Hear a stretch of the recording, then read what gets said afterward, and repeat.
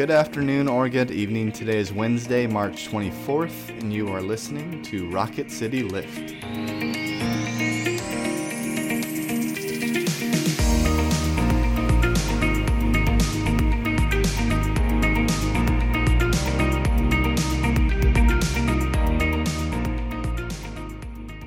Hello all, welcome back to Rocket City Lift. I'm Brett Goodeman. And I'm Tara Bolger. We come to you 3 times a week and bring a bit of a spiritual lift to your day.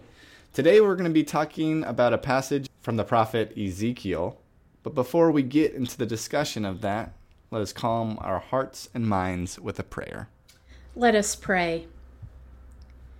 Gracious God, we ask for your wisdom to guide us, for your words to be planted deep in our souls that we may be transformed, and for the courage to go out loving and serving only you. We ask this in Jesus' name. Amen. Amen. Our scripture is Ezekiel 37, verses 1 through 14. Listen for a word from God. The hand of the Lord came upon me. He brought me out by the Spirit of the Lord and set me down in the middle of a valley. It was full of bones. He led me all around them. There were many lying in the valley, and they were very dry.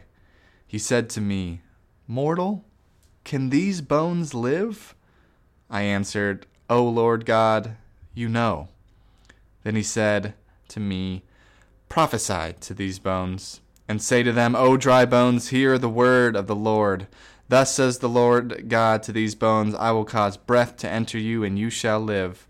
I will lay sinews on you, and will cause flesh to come upon you, and cover you with skin, and put breath in you. And you shall live, and you shall know that I am the Lord." So I prophesied as I had been commanded. And as I prophesied, suddenly there was a noise, a rattling, and the bones came together, bone to its bone. I looked, and there were sinews on them, and flesh had come upon them, and skin had covered them, but there was no breath in them. Then he said to me, "Prophesy to the breath. Prophesy, mortal, and say to the breath, Thus says the Lord God, Come from the 4 winds, O breath, and breathe upon these slain, that they may live." I prophesied as he commanded me, and the breath came into them, and they lived, and stood on their feet, a vast multitude. Then he said to me, "Mortal, these bones are the whole house of Israel. They say, Our bones are dried up, and our hope is lost. We are cut off completely. Therefore prophesy and say to them, Thus says the Lord God, I am going to open your graves and bring you up from the graves, O my people. And I will bring you back to the land of Israel, and you shall know that I am the Lord when I open your graves and bring you up from your graves, O my people. I will put my spirit within you, and you shall live, and I will place you on your own soil. Then you shall know that I, the Lord, have spoken and will act, says the Lord." This is the word of the Lord. Thanks be to God. Brett, in this passage, God asks, "Mortal, can these dry bones live?" How can we answer in the affirmative when all around us feels like a desert? You know, this is one of my favorite scriptures, and it is absolutely mine. Yeah, it's incredible. But I mean, it is when God asks, can there be life again when all around seems death? Can there be resurrection when all you see is death? Can there be hope when all around you people are broken, which kind of feels like where we're at in the world right now? It's really hard and almost impossible to answer into the affirmative.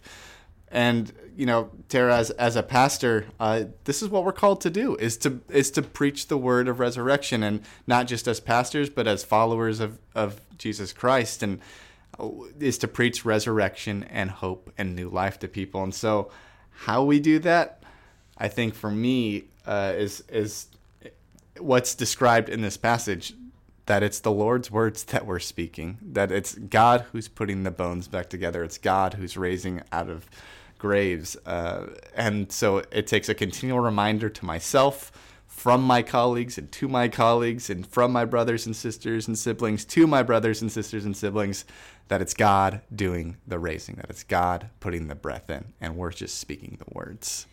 You know what I love about this is that God says to Ezekiel, can these bones live? And he says, oh, Lord God, you know. I don't know that we have to know where the new life is, but I do think we have to know who God is. And God is a God who loves, directs, and resurrects.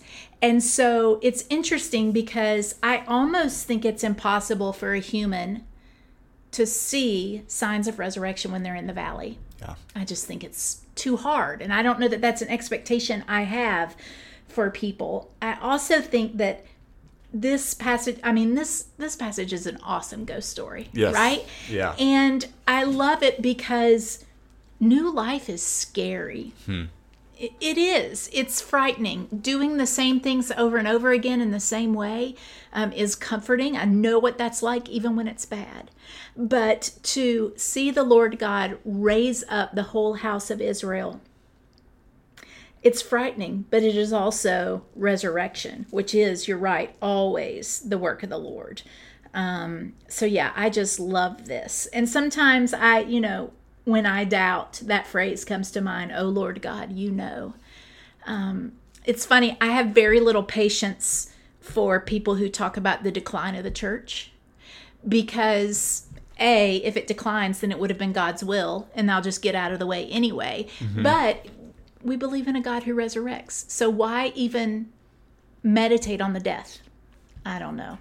And that's a really important thing, because sometimes, because we are resurrection people, because we believe in resurrection, sometimes we need to let things die.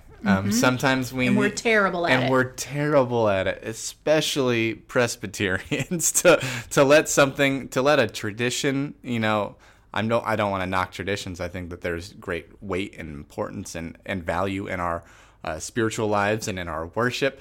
But sometimes there's a point where we ask the question, is this bringing new life, or is this just a valley of dry bones? And so it is and then you come to God and you ask God that question. But I think that's really poignant what you said, and that, we will stick in a terrible situation doing it over and over again because it's familiar, and that's good enough. As long as it feels familiar, I can control that, and I'm fine with that. It's funny because I do think that to let things die is to also believe that something new will come out of that. And so I was thinking about our church in particular. If you had told them 10 years ago, you will have a female pastor who doesn't preach from the pulpit, who stands out front, I bet there are a lot of people who would not have gone for that. Do you know what I mean? That's what the pulpit is for. But here we are. I think they recognize that for some reason that works for me when I proclaim the word. And so it would have been too hard to say goodbye. But again, there is something new that is happening that seems to bring a little life into what we are doing. That being said, I might have to go back at any time because I can't remember anything anymore. And now, several of I would presume some of those people that would have said, we don't want that. We'd rather in the pulpit now say words of like, we can't imagine it any other way.